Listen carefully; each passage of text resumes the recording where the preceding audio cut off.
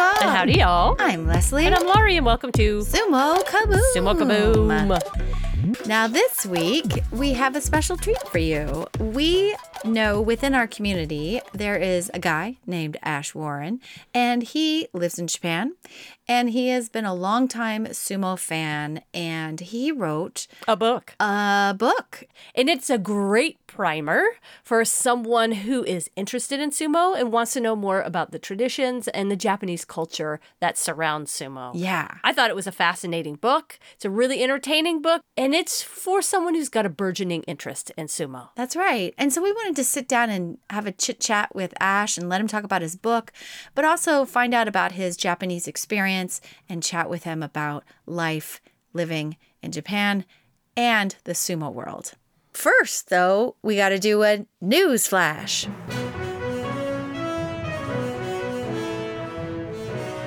The summer tour is over, but let's just say everyone kind of made it through healthy. But of course, on the last day, it was Takakeisho who pulled out, as well as Mitakeumi. So Takakeisho showed up on the last day of the tour and he wasn't really feeling well. We don't know if that's COVID or what that is, but he just wasn't feeling well. Also, Mitakeumi was out again due to a coronavirus infection in his stable, which I have to say, to this point, seems like the most infectious stable of them all. Also, this week, Terunofuji finally got to see his name engraved at the Tomioka Hachimangu Shrine in Koto Ward, and that's in Tokyo. And basically what it is there's a festival that happens every time. There's a yokozuna named, and since that happened so long ago, and we've been dealing with coronavirus ever since, he hasn't been able to have this festival with him and him being able to put his name engraved in the stone that's there. And the stone holds all the names of all the yokozuna before him. So it was an emotional moment for him. He said, I felt once again that I was able to stand shoulder to shoulder with the yokozuna before me. And so congratulations to him. I'm glad, though, that it got postponed, that it happened again, and he was able to have this really awesome ceremony and be part of this festival. And so congratulations, Terunofuji. That is all I've got. Over to you, Laurie.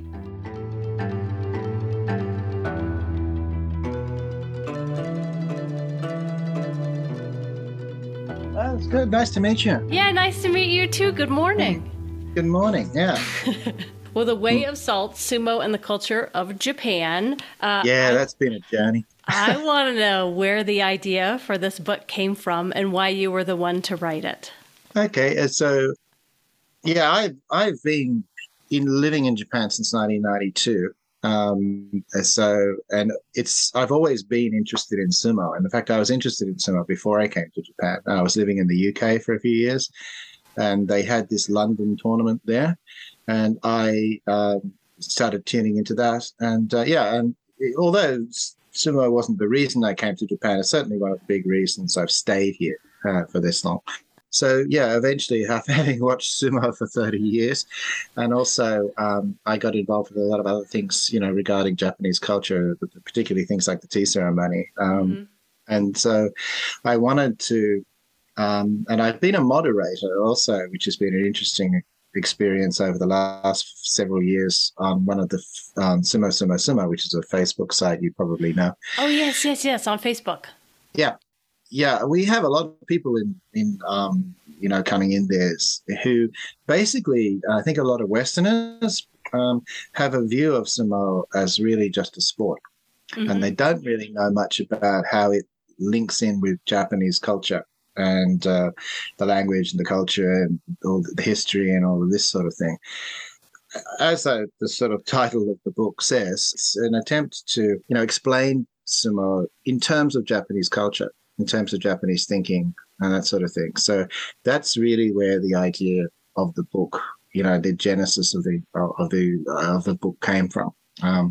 To explore more about Japanese culture and to explain sumo in a sort of way that people could understand it in terms of that, rather than simply just as a sport. So is it made for beginners? Is it made for people who have some I familiarity with it? What do you It's think? really made for people who have more sort of a familiarity, I would say, Okay. with sumo. And, my publisher, Gwen, Mm-hmm. a shout out to her at Silman James Press, because it's really a labor of love, I think, this book for her as well. Um, yeah, she was often saying to me, in the book, like, well, people don't know that. Why are you saying that? People don't know that. And, you tend to assume a lot of things when you've been around sumo for a long time. Mm-hmm. What we've done in the book is we've provided everybody a glossary in both Japanese and English at the back of the book to explain all this terminology, which you would hear if you switch into, if you switch in to that, to Yeah. NHK and you're listening to the sumo, and you hear all these words, you know. So we provided, in process of explaining the book, every single Japanese word we've used Mm-hmm. um, to explain sumo is explained in the glossary. So I think a beginner, somebody going into sumo, if, could benefit a lot from actually reading the book. They may find some things in there they're not familiar with, but I don't think there's anything in there which is too difficult. Um, the thing is, Japanese culture is very unique. A lot of foreigners look at Japanese and they know some of them know Japanese people, Mm-hmm. and they think, well, these guys, they live in houses like ours and they wear clothes like us, and so they're like us. And even when, you get people living here for a while, for 2 or 3 years on business assignments and stuff like this, and they're talking about, they think like, oh, well, it's the same, Mm-hmm. but it's not. And the longer you live here, the more radically different the culture is. And there's nothing more radically different than sumo, because sumo is like living history. I mean, this has changed, of course, but Mm-hmm. fundamentally, there's a lot of things in here which link back into Japanese history. It's deeply connected with things like Shinto, Mm-hmm. which is one of the big things in the book I sort of explain. It also is very much linked into the Japanese way of thinking about things. And Yes. this explains a lot of things, which you see on the dohyo, which a lot of Westerners think, oh no, that's terribly unfair. I'll give you an example. For example, Please.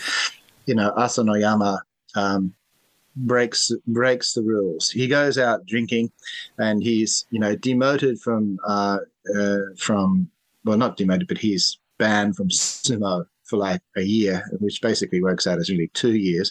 He's now clawing his way back up the ranks Right.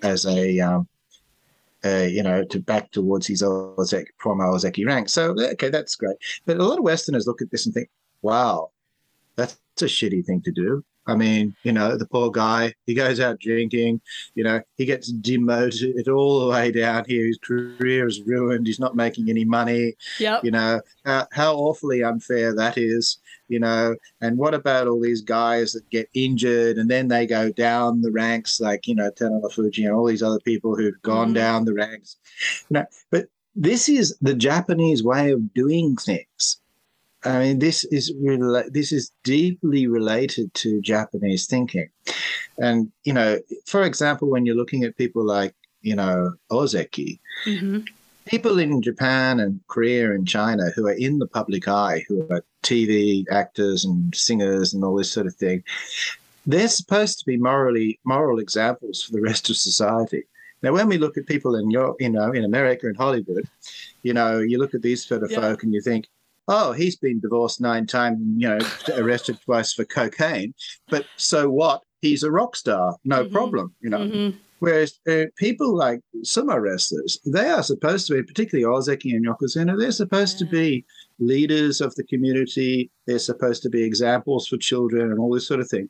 Yeah. And so there are huge repercussions when you break the rules.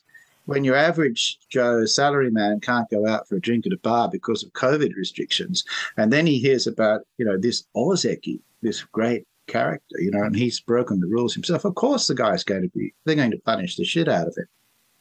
This is Japanese thinking. And going down the ranks and fighting through the pain, this idea of fighting spirit, this is part of the idea of fighting spirit. You go down the ranks, and then when you're better, you come back up the ranks, and there's no hanging on to your rank and, oh, that's deeply unfair and all this sort of thing. That's not the way Japanese think. And that's not the way, and this is a reflection of Japanese culture. And you need to know that in order to understand, sumo. You need to know something about the way Japanese thinking goes, the way Japanese culture works, in order to really understand what all this is about. Because it's a deeply Japanese thing. It's not just a sport where, somebody wins or loses. That's the thrust of the book, basically. It's really wonderful in that way. When I read it, I was thinking about Asano Yama as well as an example. And it really helped me understand why he in particular was held to a much higher moral standard than anyone else. I guess it didn't really sink in how these men represent so many different facets of Japanese thinking.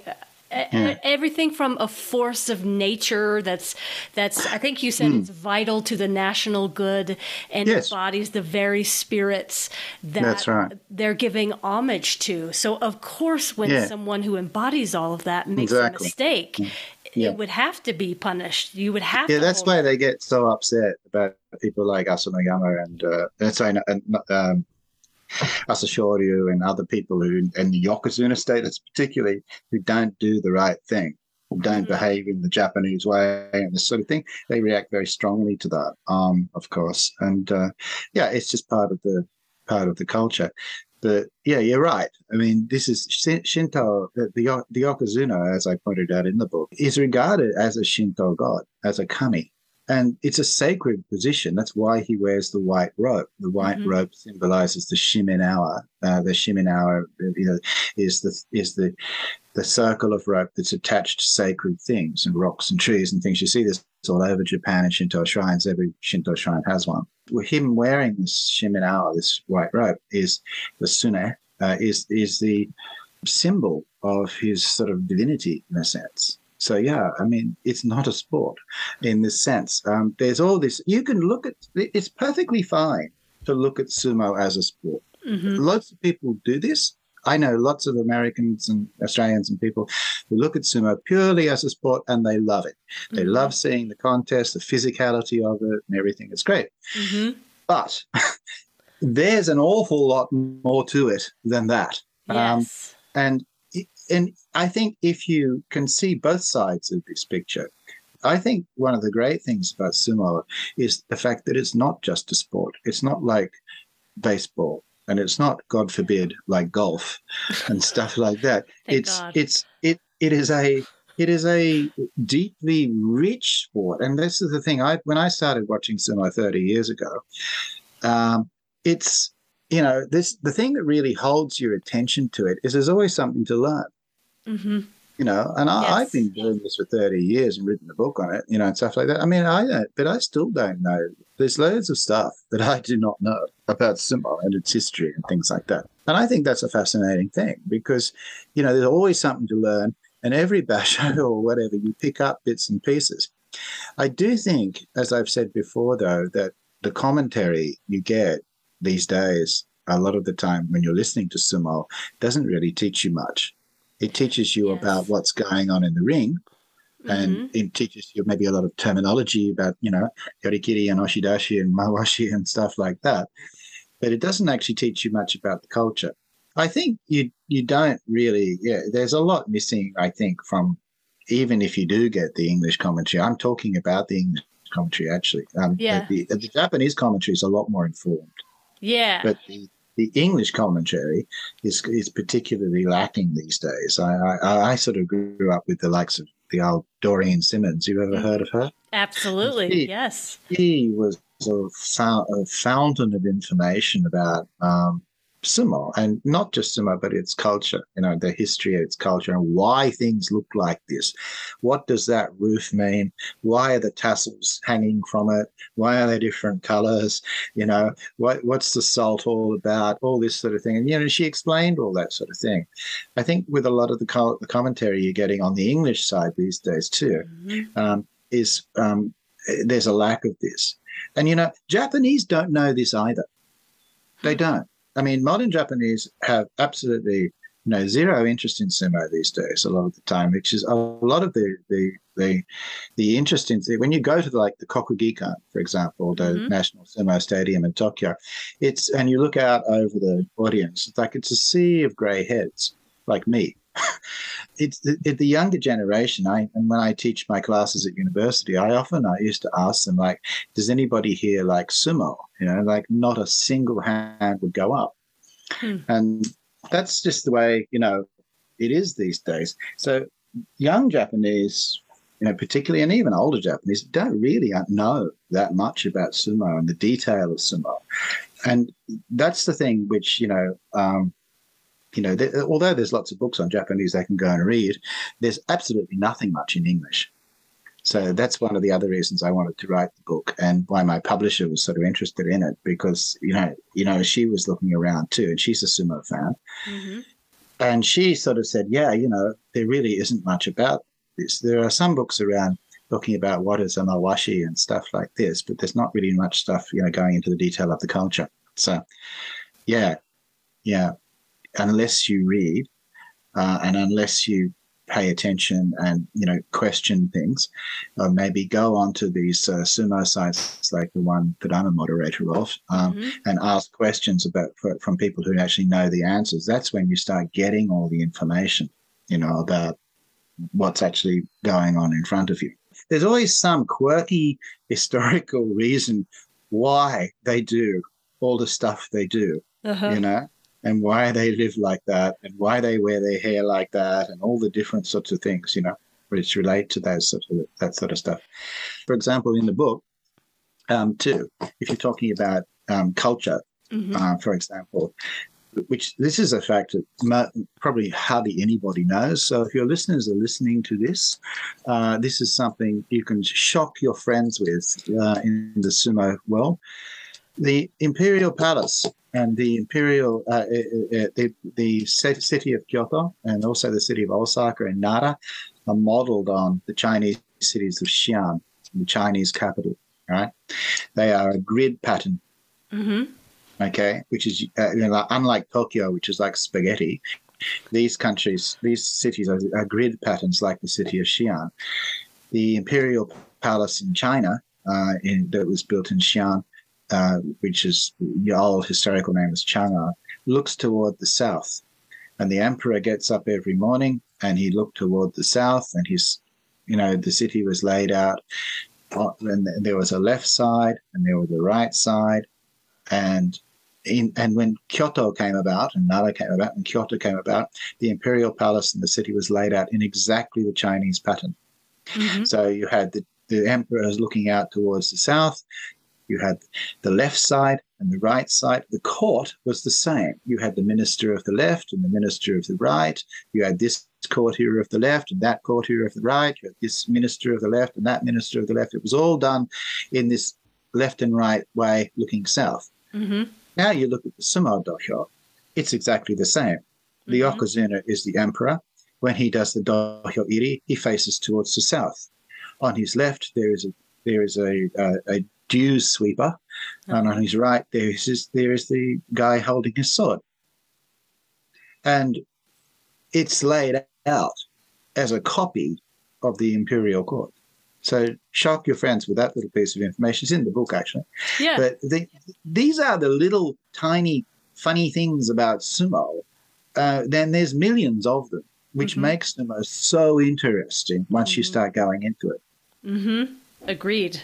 I always tell people one of the reasons I'm so interested in sumo is because it's like those Russian nesting dolls. Yeah. Just when you think you understand something, you open it up and there's more to unpack. There is. Whereas you can learn golf in 10 minutes. So. That's good. there are many things I found very interesting about this book, but Yeah.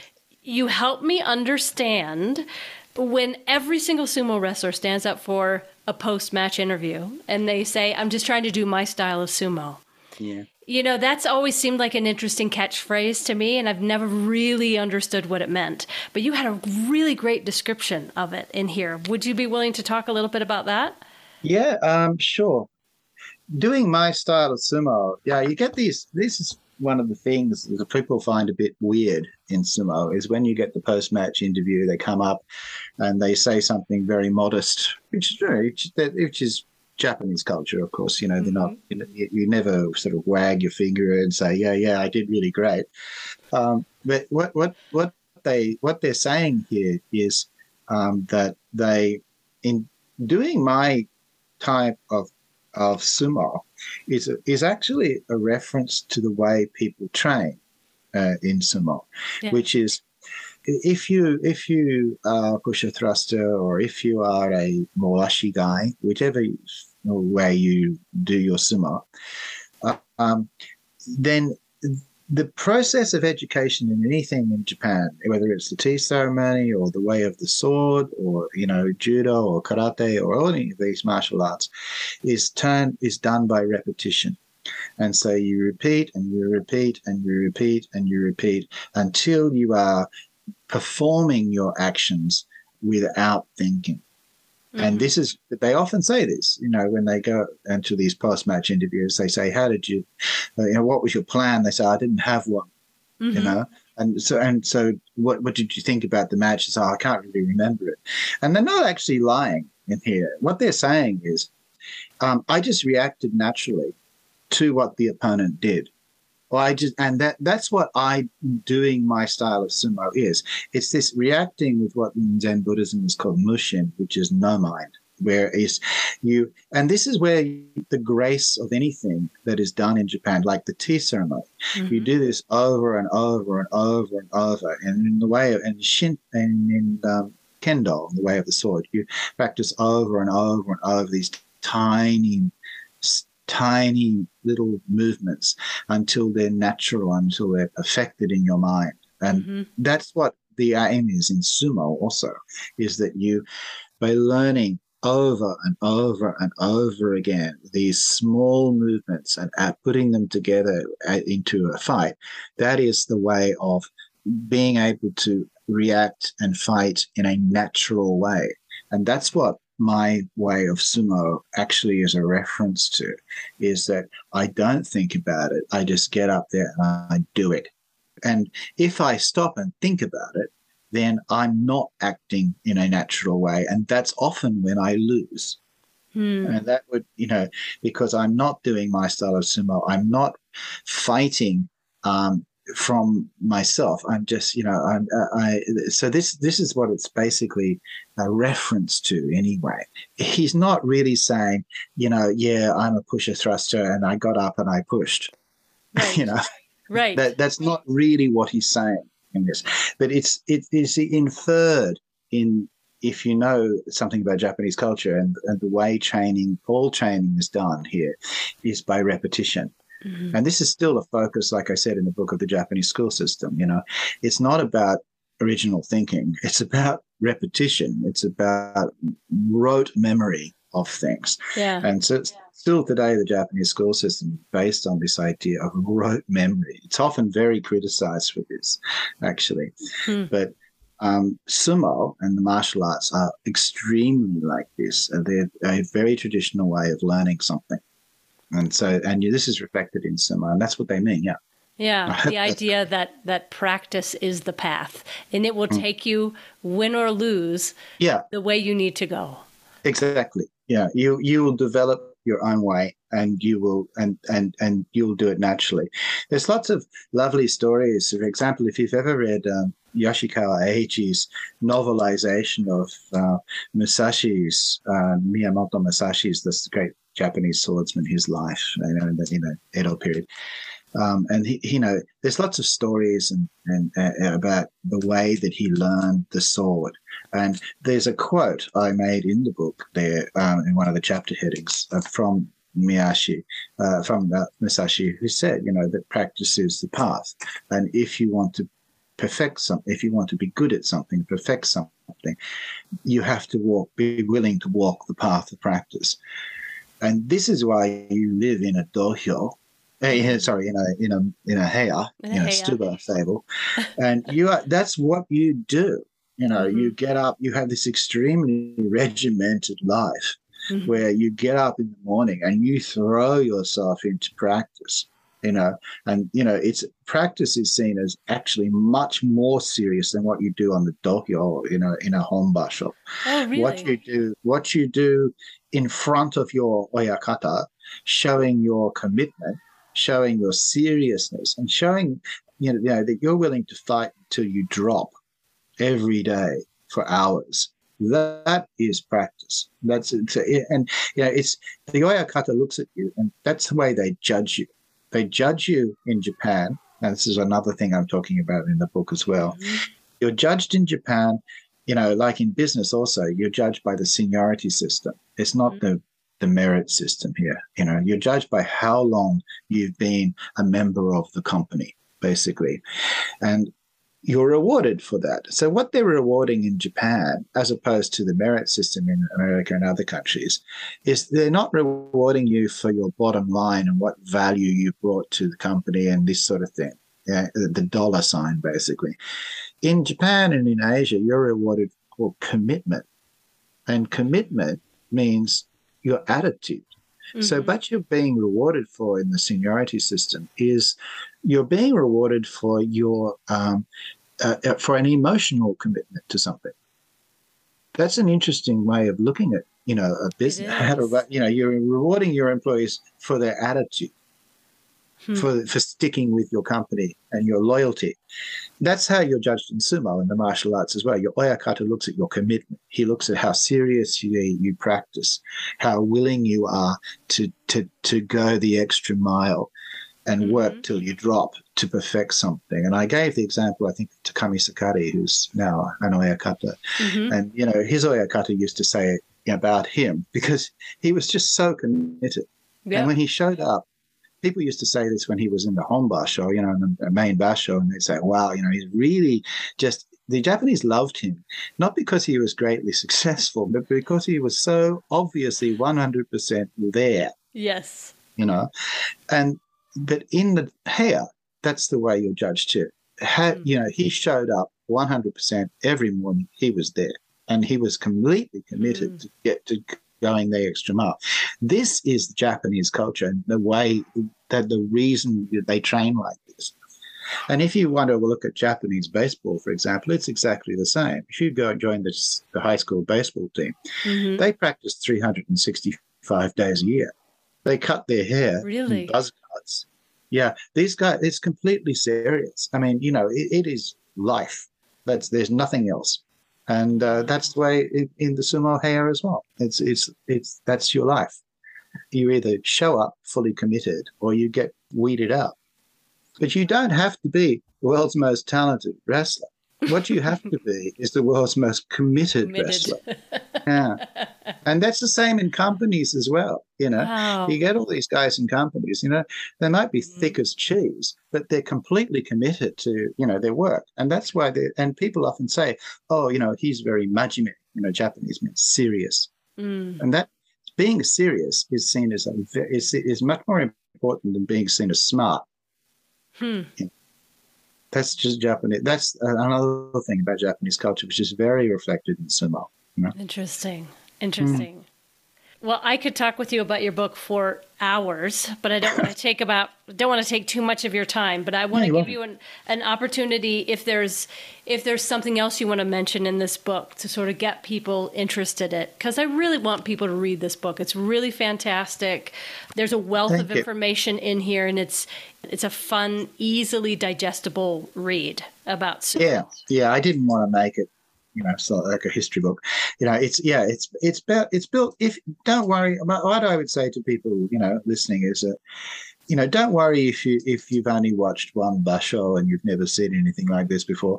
Read the book. and you have a more of an insight into Japanese culture and the way things are done. And when you look at the basho, when you're watching on TV, you'll have a better idea about what the whole thing's about.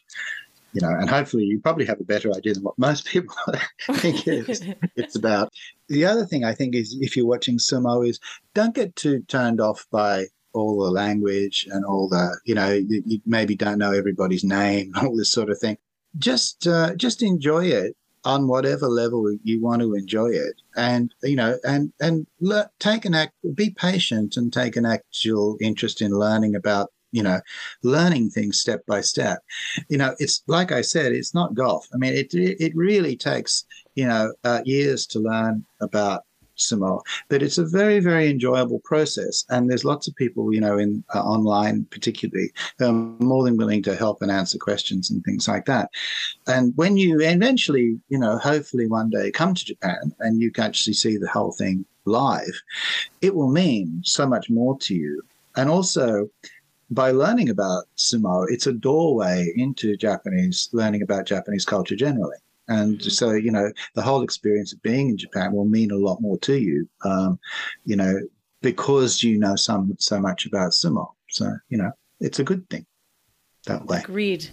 What is the best way for people to get your book? Right. Well, it's on pre-order at the moment as we're speaking. On September the 1st, you can buy it. It will ship. But you can pre-order it now on Amazon and Barnes & Noble. And I think also there's several others, Ingram Sparks and places. I probably, if you just wanted, just go to Amazon and order it.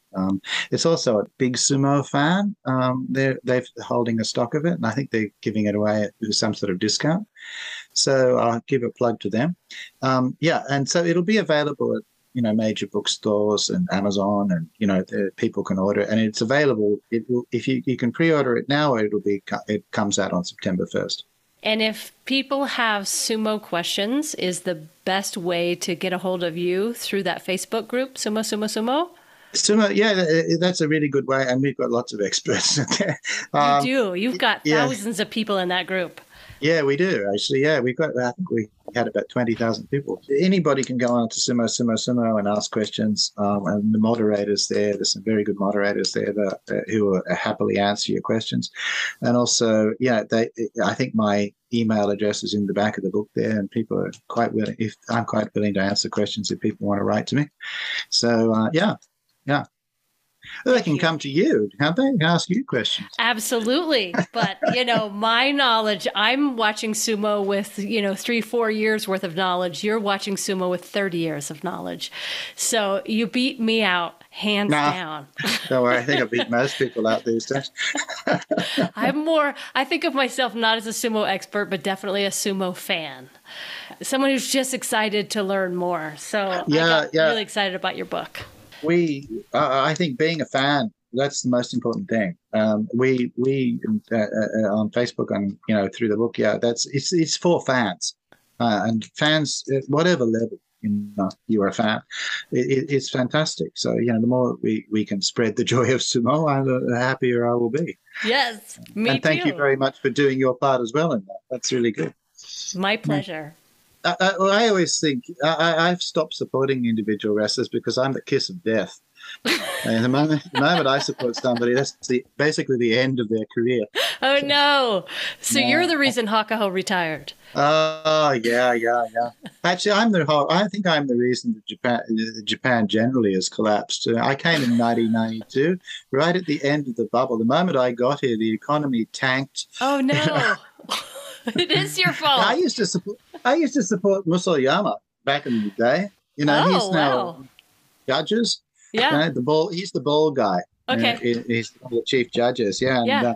And, his career completely tanked after I started watching. It was the end. The thing I can't understand, which I mentioned in the book too, is that with the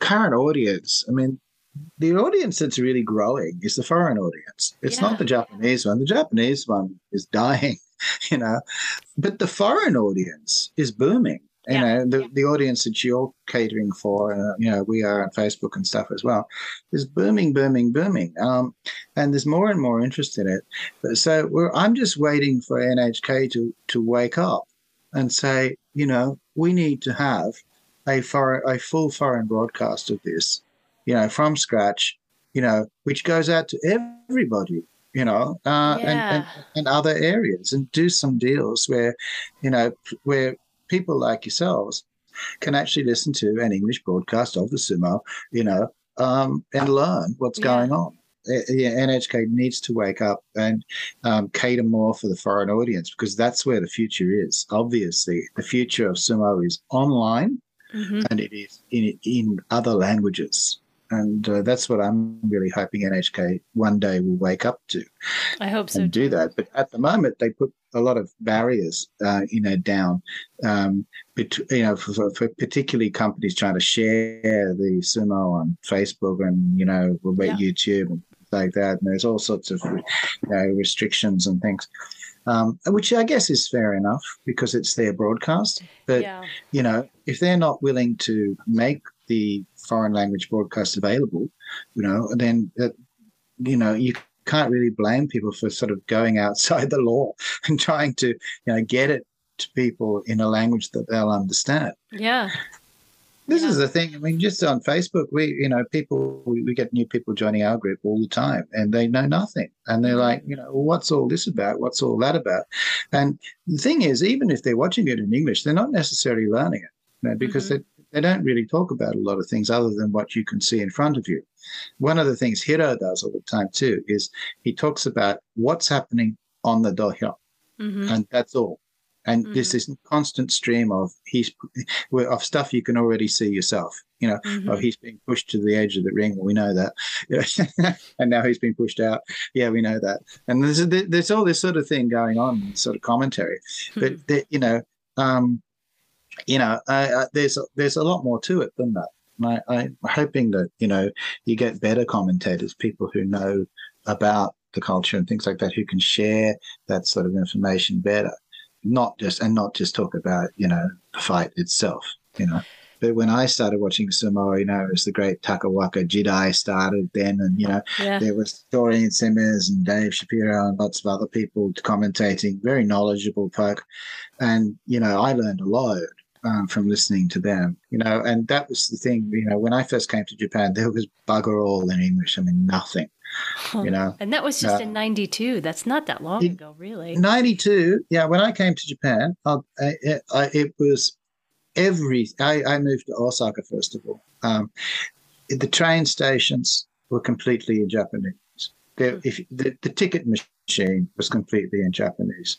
You went to go to the bank, the ATM was completely in Japanese. It shut. The ATM itself shut at 5 o'clock. 5:30. You know, it was a different world. You know, there was no foreign food, there was no Italian restaurants, there was no, you know, pizza, there was no, you know, an avocado cost like $10. Oh my God! You know, there was no way to find. There was no cell phones. There was no internet. Yeah. There was, you know, that was, and, you know, so you're learning Japanese, you know, without, you know, the help of, you know, electronic dictionaries and all that sort of thing. Didn't have them. And so if you wanted to see the sumo, you could watch it on the telly, which was fine. And there was a sumo digest. All of this was in Japanese. Right. And the only English was the basho itself for a couple of hours. And that was in English. Yeah. Jesus. Yeah, I mean, Akebono was like nearly, you know, he was like 6'9" or something. Yeah. Massive. And, you know, Konishiki was like the same size. When these two guys used to collide, you don't hear this on TV, but when you're in the bash, sitting down there on the, you know, close to the basho, and you hear this physical, you know, hit when these two guys go together, it's much you don't really get the effect of that on TV. But it's really, really physical, this sort of thing, and scary too. I mean, my old Mainumi, you know, the smallest wrestler in the old Jidai in the old days. I mean, that was the end of his career when Konishiki fell on him and broke his leg. Oh no, I didn't know that. That was the end of his career. Yeah. God. He broke his knee or something like that. Konishiki fell on him, and that was the way Konishiki actually sort of won lots of bouts because he just It's fall just on you. fall on you. Yeah, he just, he was just impossible to shift. So, he Large man. Yeah. And the way he always used to lose, and he lost to Mighty Lee and people like that too, was people just got behind him.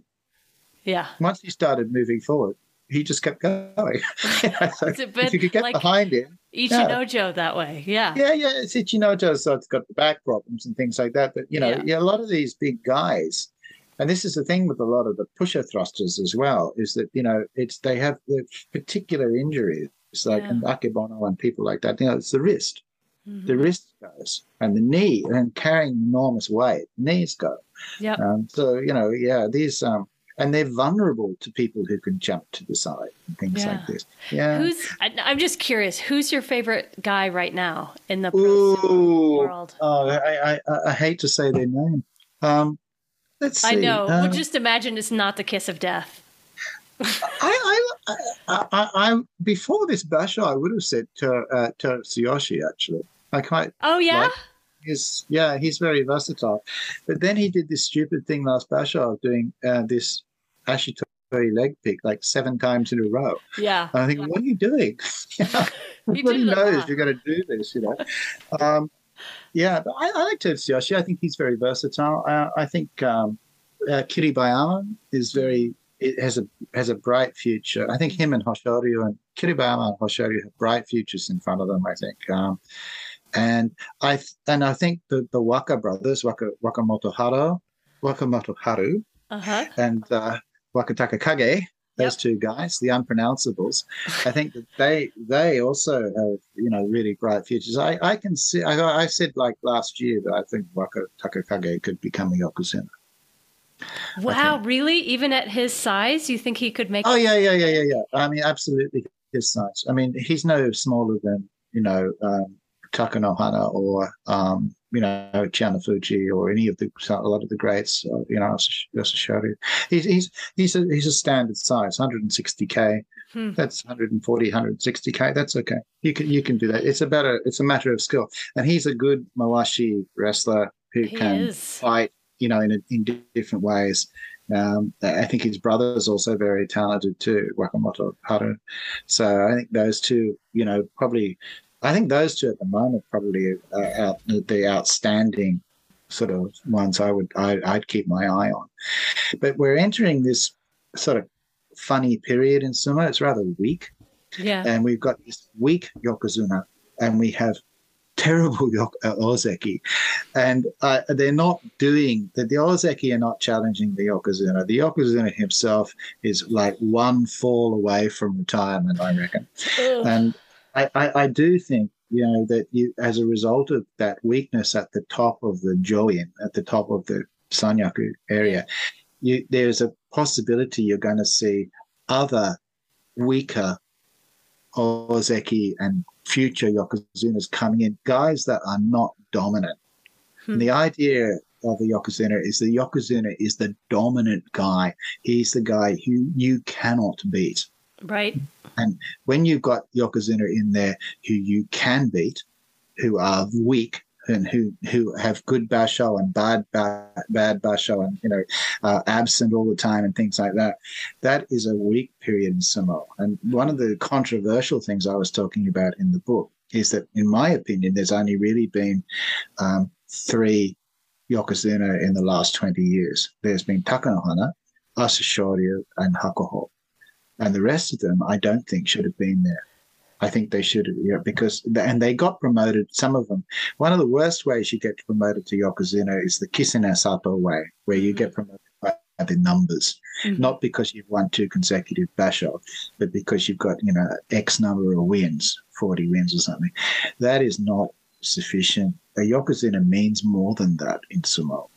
So I think you're going to get this week period until you start see the dominant guy, the new Hakuho Asashoryu guy, and you'll know him when you see him because he will just sweep up through ranks. He might bounce around the upper levels in the beginning, but he will eventually stake his claim on the top rank, and he will hold it, and he'll beat everybody else in that area. That's a real yokozuna, and that's what we're waiting for in the future. At the moment, I don't think Wakamoto Hara, Waka Takakaka, and they're not that. They're good. Yeah. They'd be good Ozeki. I would like to see them as Ozeki. I think they could probably do very well. Me too. But they're not Yokozunas. A Yokozuna has to be stronger than that. Yeah. You know? This is the problem with the Ozeki you've got at the moment, is they're not competitive. They're losing half the time to the people down the bottom of Maegashira. They're not. These guys, their job in the first week is to beat everybody down the bottom. Yeah. And then they spend the second week fighting all the top guys and really challenging them. That's not what you see at the moment. With people like Shodai, is he loses everything in the first week and then, I don't know, has some coffee or something and wakes up in the second week. And then it doesn't, even then it's pretty dodgy. He finishes up with 8 wins or something like that. But people say, oh, great. That's not, it's not the way it's supposed to be. Supposed to do, Yeah. The one great thing about having watched sumo for like 30 years, that means watching something like 140 basho, by the way, is that when you look back in the past, you can really see the difference. Yeah. And sumo goes through its strong phases and weak phases, but I tend to think if you look at the 60s, 70s, 80s, it was just so much more exciting.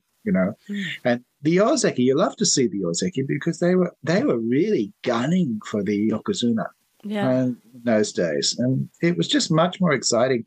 And there was no hesitation about their sumo.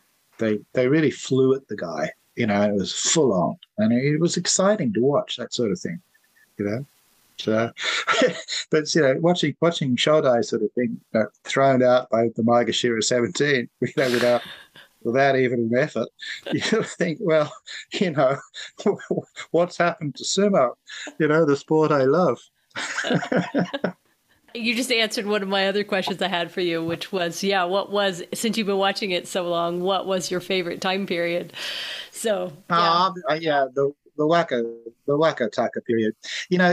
What you sort of saw in that period is that sumo was having a bit of a sleepy time before the two brothers came on, and they suddenly just lit up the sumo world. And I remember being in Osaka, and they used to have one of the big screens, one of the first big TV screens up there in the station, and they used to call it Big Man. It was in Umeda Eki Station in Osaka. Okay. And I remember watching there are 1,000 people standing in front of this screen watching the sumo. Wow. And that you never would see that. I mean, it's sumo's occasionally on Shibuya and the screens and stuff, and no one would even look up. But in those days, it was so popular. You could not get a ticket to go to the basho. It was so sold out in 10 seconds, and it was just wildly popular. And because of the two brothers, and this contest, and we had this stage where they had 4 yokozuna, but they watching the 4 yokozuna, and you've got all these really good ozeki underneath them as well. Yeah, it was just really wildly exciting to watch, and everybody talked about it. These days, if you try and have a conversation with Japanese about sumo, they just sort of look at you. It's like, well, sumo, I don't know that. but but if you in those days, I frequently used to talk to my older students, particularly about sumo. Everybody watched it. Yeah. So that was definitely my favorite period because I was there. Yeah. I mean, there are things about sumo which need to change. Yeah. And one of the things, for example, they need to change is they need to do something about these head-on collisions because this is a real problem in sumo, and like it is in football. And they need to, I think, at least in the Heya, they need to wear some sort of helmet. Sort of like a rugby helmet, something soft to cushion the blow against the head all the time. Yeah. They need to also discourage this idea of headbutting, in the ring, and by and there are ways to do that. But they need to discourage these types of things because it's dangerous. Very. Yeah, one of the reasons, that parents these days don't want their kids going into sumo and think, oh, that's, I don't want them getting brain injuries and doing this sort of thing and ruining their health. Yeah. So, yeah, I mean, I think more enlightened sort of oyakata, the younger ones are coming forward, are sort of thinking, well, yeah, we need to sort of, bring in a bit of technology, change things a little bit, and, this sort of thing. And, when people have, systemic injuries and stuff like this, they need to go and have surgery. Yes. And not just carry on, fight through the pain and all this sort of nonsense. I mean, I don't disagree with the idea of falling down the ranks. I don't think they should keep their rank. That's the traditional way. But I do think they should be encouraged to take surgery when they need it, rather than just put it off and put it off and put it off, because that's the traditional way, And if you got some old oyakata, basically they're sort of saying, well, what do you mean you want surgery? You're a pussy, is that this, And that's sort of the attitude of some of these old guys. And these old guys, remember, they're also the JSA board. Right. And, they're as thick as cheese, a lot of these guys. And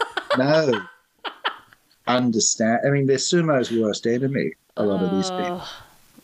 So, a lot of the people, running sumo, they are problematic in lots of ways, in lots of ways. So, and particularly in the Heya, I mean, they've been weeding out these guys over the last several years who are basically used to beat the shit out of the more abusive ones. Yeah, the really abusive ones. They've been weeding these guys out, fortunately, and bringing in some rules about it. But, I mean, that's always been the way in sumo, in the past.